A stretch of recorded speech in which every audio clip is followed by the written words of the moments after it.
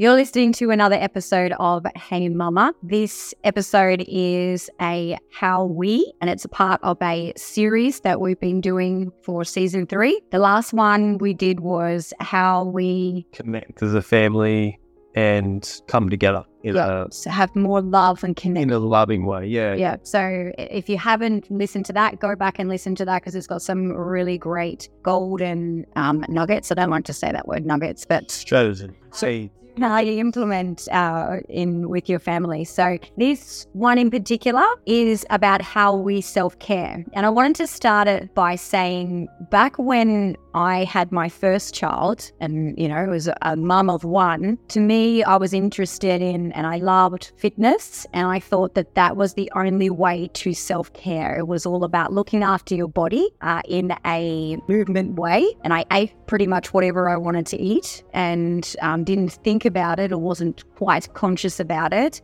And it's like an evolved thing that has happened over time where I have learned how what self-care really is. And it's not just a one particular thing. Yeah. So, like I said, I used to work out at the gym or do cardio or classes or dances and all that kind of thing. And I thought that was the way of self-care. And then I started to get into the nutrition side of things. And that was another way of self-care. And when I became a mother of 2 and continued on the self-care, what I thought was self-care of eating well and exercising, that was all that there was to self-care. And when I got really sick, we were both at a loss of something, a key thing that we were missing in terms of self-care. Now then I wanted to ask you, what was your idea of self-care? If somebody talked about that, say 10 years ago, what would be your definition of self-care?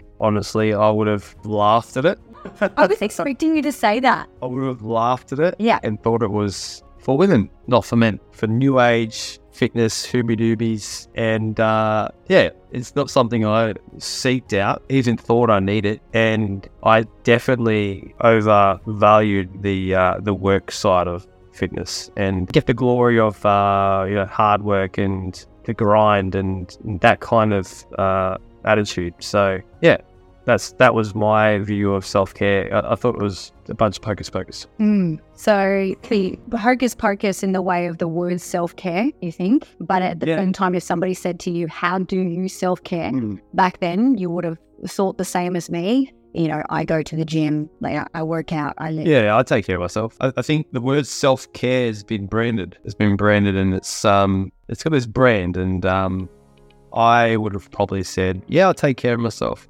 I work out, I eat healthy. Look at me. I look healthy. So of course I take care of myself. Yeah, 100%. I agree. I thought the same thing. And also I wanted to point out that if a mum or anybody had said to me, oh, you need to take some time out for you and some self-care, you automatically think of a massage, a facial, any of those. A bath. A bath, yeah. So that's another thing as well. Like self-care can definitely be a bath for some people. I'm just not a bath person. And I know that even when Pete was trying to make sure that I was getting self-care, but also making sure that, he had his woman primed and thought whatever he was doing was romantic. The idea of romantic for him was a bath when I got home from work.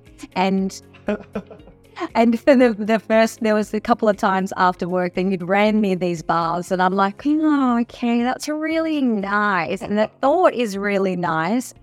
But I'm not a person that's just lays in a bath. You sat in the bath? Yeah, I sat in the bath. I just imagine that goes through your head now. And I've had bath, like how do I sit here? How long do I sit here before I Exactly. It's that people pleasing tendency. It's like, how long do I sit here for? Do I actually open up the conversation and say, my idea of a relaxation or romanticism is not setting me a bath and with candles and stuff. Yeah. So And then fast forward with when I got chronic fatigue, and I got told that I needed to stop whatever I was doing at that point in time. Otherwise, I was going to go like over the edge, extremely sick, and I was going to be no good for anybody else. That was a massive wake-up call. And I don't even know the pinpoint of when I actually realized, oh, hey, my baby hasn't been sleeping, and so therefore I haven't been sleeping. So that is a missing key of self-care. I just wanted to make that correlation of when we think about self-care, we think about going out for a massage, you've done those things for me as well. You booked me in for a massage, you booked me in for a facial. But they're just one-time things, or maybe once a month things, depending on your budget. But, that isn't something that is an everyday self-care.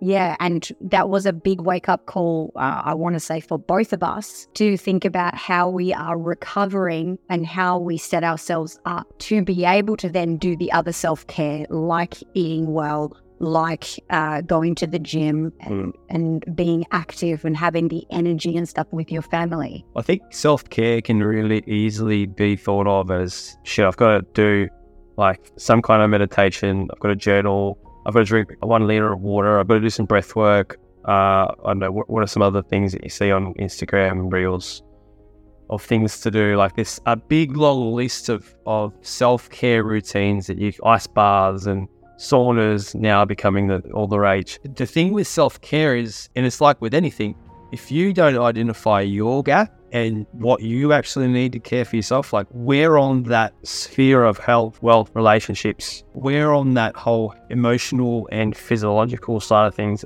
Are you missing out on care? If you don't identify the gap, you can't prescribe yourself the right thing. And that's where perspective really, really helps, right? And that's what we had happen for you. Like we'll like give it a big shunt of perspective, a big throwdown of perspective by the doctor. Like your idea of self-care is not working. Yeah, you actually are not self-caring. And like I was saying before, the bath isn't self-care for me, but self-care looks differently for everybody. And like you just said about the gap, is that you have to look at what is missing in your life for self-care.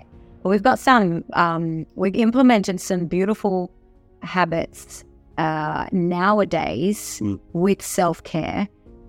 We have implemented some beautiful self-care techniques. And when you think about it, and I explain this to my mums that I coach as well, is with our children, we've been taught from day dot, get them into a good routine. At nighttime, it might be bath, reading books, then bed, sing songs, having music on, even right back from the dinner, then the bath, or the bath, then the dinner. Is whatever your routine is for them, keep it like that. And that's self-care, but it's self-care to another person and another. And I think as we get older, we forget about self-care for ourselves in that way. And we discovered that, hey, we read books to our kids, our girls. We sing them songs. We tickle their face or whatever it is. We cuddle them until they fall asleep. And we'd actually forgotten how to do that for ourselves. And it may not be reading a book as such, but it may be doing a piece of meditation if that is your thing. It may be journaling to get all your thoughts out for the day. It may be journaling what you're grateful for, so then you go to sleep with a grateful heart. It may be actually saying a prayer before you go to sleep that allows you to feel safe, and you go off to sleep and get a good night's rest. Yeah, definitely. I think you nailed it with the daily routine thing, in the way that often we look at anything we want to do for ourselves as an indulgence or a luxury or something you've got to go out of your way for, or be rewarded by. Like, it's your birthday, go and have a facial, rather than it's a regular nighttime routine of putting some moisturizer on, going to bed, reading a book, turning the lights down, and then going to bed at a decent time.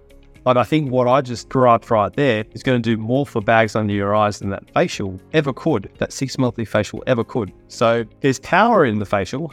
There's power in having these big rocks that you look forward to in the year, where there is downtime, where there are events that you can wind down and then rejuvenate. But then there also has to be that layer of, this is a consistent beat that we... What are you doing on the daily to provide that self-care for yourself? Yeah. And so this is an episode of how we, and I want to actually talk about how we self-care from the girls going to bed and for us. Once the girls go to bed, what do we do? Yeah, so let's start with getting the kids off to bed at a decent time. Because if that doesn't happen, then the rest of it's blown out of the water. Absolutely. And then there's no real self-care then. No. So we'll take it right back to when we feed the kids earlier, get them to bed earlier at a decent time. I think we've got to rewind all the way back to like when the kids get home from school. There's no TV during the week, and there's no TV during the week because you sit down for 20 minutes, so it turns into 45 minutes, and then it turns into like 15 minutes of convincing them to go and have a shower. And then by the time they go and have that shower, which is actually probably 30 minutes later, like everything gets knocked back. So that's a big one. Hey, screen time definitely is a big self-care aspect to look at. Is taking it right back and not allowing, and I've had mums actually say to me, oh, you're good, oh, you're strict, mama. But it's through experience that we've decided what is best for them, but not only for them, but for the whole family. Yeah, and I get it. Like, at the end of the day, when you don't have energy because you're tired from the day and then they're at you, they want to just talk to you, and you just got to get some space from, like, getting them to watch some telly. It seems like the right thing to do because they're going to be occupied. You can get some rest and not react to them, and then you come back together. But what that does is just pushes everything down the line, and then your actual repair, which happens at sleep time, is impaired, and it's just this vicious cycle. So, I mean, for us, this is what we do. And we're all about love and connection. Yeah. And we brought up a really great point for last night. There was no TV for Lokes, and I was getting dinner on, and this dinner in particular was actually taking a little bit longer than what our normally, because it was Tuesday, it was our cook-up day. And so it was taking a little bit longer, and Lokes was sort of just bopping around thinking, what can I do? And she saw me in the kitchen, and then she's getting her stool and says, can I help? Yeah. So there are a lot of parents out there that think popping the kids in front of the TV while I get dinner on is a great idea or a great distraction for them, but you're missing out on a really great opportunity for them to be involved in the process of the cooking and the preparing of the dinner. Yeah, which is connection time. Yeah. It's growth. And it's life skills. Yeah. So then next is obviously, they shower and we get them off to bed. When they're off to bed at a decent hour, we come out and we do a debrief in the shower. We actually thought one time that we would do a podcast called Shower Chats, because that is a real thing. And friends love to laugh about it. Was that in the shower? Was that conversation in the shower? Because we do. And even the girls know it. And Miri's even been guilty of, listening back in the old house where she could, while she was going up to sleep, she could hear us talking away in the shower. So we do that, and then we come out and we get the dessert ready. And that is a part of our self-care as well. Yep. There's 3 things that we've implemented. Is like making sure our environment's set up for sleep. So that means like screens are out of the bedroom because it's a sleep room, not get on your screen room. It's a space for connection and romanticism, intimacy, sex. Yeah. So a screen is going to just block all of that shit. So we make sure the environment's set up. We have the actions, which is like getting off the screens at a decent time. What times? I know what times, but 8. If the kids aren't in bed by 8, man, we know we're in for a bad sleep. Oh, not a bad sleep, but it just throws out the rest of the night. Not necessarily a bad sleep. If it's more past like 8:30, 9 o'clock or something, then that's bad. Because we do like to have our own wind down time, and we do like to have our own connection time. Yeah. But for us, if we can get screen off by 9 o'clock and We are winning. books out, starting to read by 9, then we're winning. We're going to have a really good sleep, wake up the next morning and right. Yeah, and you know if you're a little bit near 20 minutes either way. If you're 20 minutes further than that, like say we're reading at 20 past 9, but if we pushed it to 20 minutes extra, which is at 9:40, and then we're reading, that's the danger zone. That's when, definitely. you're pushing it. So we have our dessert together. Yep. Our nutritious dessert that we absolutely look forward to every night. And I've even been verbalizing it lately, going, I wait for dessert. It's such a nice time. And we do watch a bit of telly. We watch a bit of a Netflix series or whatever we are watching at that time.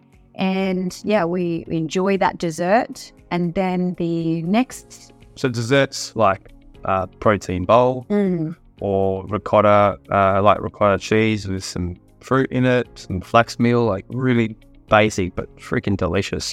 Like as good as ice cream. But it doesn't make you feel like way better. So we're having that every night, which obviously helps us with our repair and our nutrition. So it's hitting all of these markers. And it also makes you feel like it's something that we do together, and it's a ritual. Yeah, we connect over it. We connect over it for sure. So we do. To a point where if I eat it before you don't like it. Yeah, like I'm going to get you a bowl scraping before I've even started because, I have a little bit more of a routine than you, and especially if I'm doing some sort of yoga sequence or something like that. And you've already finished eating your dessert. I'm like, wait, it's not the same. It doesn't hit the same. So then after we finish watching our Netflix series, we're had our dessert, and then we will go and do the whole brush our teeth thing and get into bed and read some pages of a book. Yeah. And that is our routine. That's what we love. We personally love reading self-development books, like parent books, like at the moment you're reading Jay Shetty, The 8 Rules of the Lab. As well. Yep. Yeah. So I'm reading that right now. Amazing. So that is our self-care routine on the daily. But like we've talked about, is that it goes right back. It is very planned. It is very premeditated, structured. Yeah, and none of this sounds sexy, but I'm going to drop the sexiness now because we feel like we're kicking goals if we can have the self-care, the dessert, sex as well, all by a certain time. What I want to drop here though, and this is what's probably, I'm going to assume mostly women are watching this. So this is what's going to get hubby on board. Tell me, when you weren't using all of the stuff that we've talked about, the structure and the repair rituals, what was your libido like then compared to now that we implement it? It was definitely a lot lower. Yep. Yeah. And there were a lot of times where I would say no more often than yes. Tired, run down. Yep. Yeah. I mean, gosh, we could go on a story about when we first went overseas together without having got that.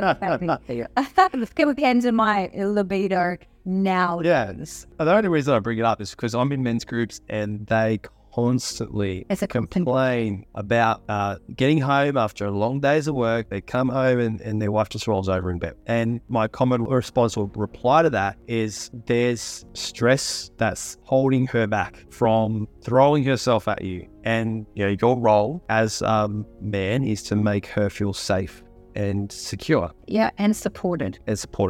Yeah. Yeah. For sure. And so when applying this self-care, that can really then improve your intimate relationship as well as other things in life. But we're talking about intimacy right here. Therefore, when you have a good intimate relationship, you thrive as a couple. Yeah. And as a family. Yeah. When all of those are ticking your boxes, then there's not much to fight about.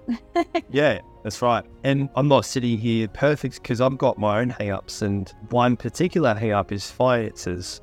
Anytime that I've come in and said, no, you can't do that with money, how's that felt on the whole sexometer? No sex Sexy at all, eh? Not sexy at all. So as fitness professionals, we're constantly battling against mum wanting to do something about her health because she feels like shit, and then hubby not necessarily wanting to spend the money on that particular goal. But to me, on the other side of the fence, I can see the perspective of hubby. But if you want your wife to be totally connected with you and intimate and throwing herself at you, for me, anytime that something's come up due to down, like to de-stress, to down-regulate your nervous system because it was all fucking blocked and shit, I've been all for it. Yes, you have, because you think, what benefits her benefits me. Totally.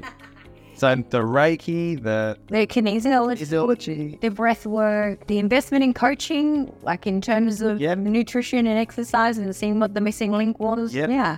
Like we dropped a lot of money on that. And I dropped a lot of money on a lot of things. And it's not about the money, it's about the value, right? And the value at the end of the day is, okay, I'm backing you up and showing you that you are my number one priority, because how you feel is going to directly affect me and directly affect the kids in the whole house, and vice versa. Like it's not just one way. The other side of the coin too, where dad needs to repair and have de-stress, which is why the connection is the ultimate. A mum can't be off doing a repair dessert while dad's eating chips in the other room. But that's the disconnect. Yeah, that's not going to last. No, that's not sexy. Someone's going to stop, and it's going to either be mum eating a dessert, which probably most likely, or dad over here actually comes in and goes, you know what, I'm going to get rid of the chips because I love you more than I love the chips. Yeah. And I can see the benefit that it's going to have on our relationship and our family. Yeah. And that's the most important thing. I want to then now drop a little teaser about the next episode, where it'll be Peter and myself again. And this time I want to interview Pete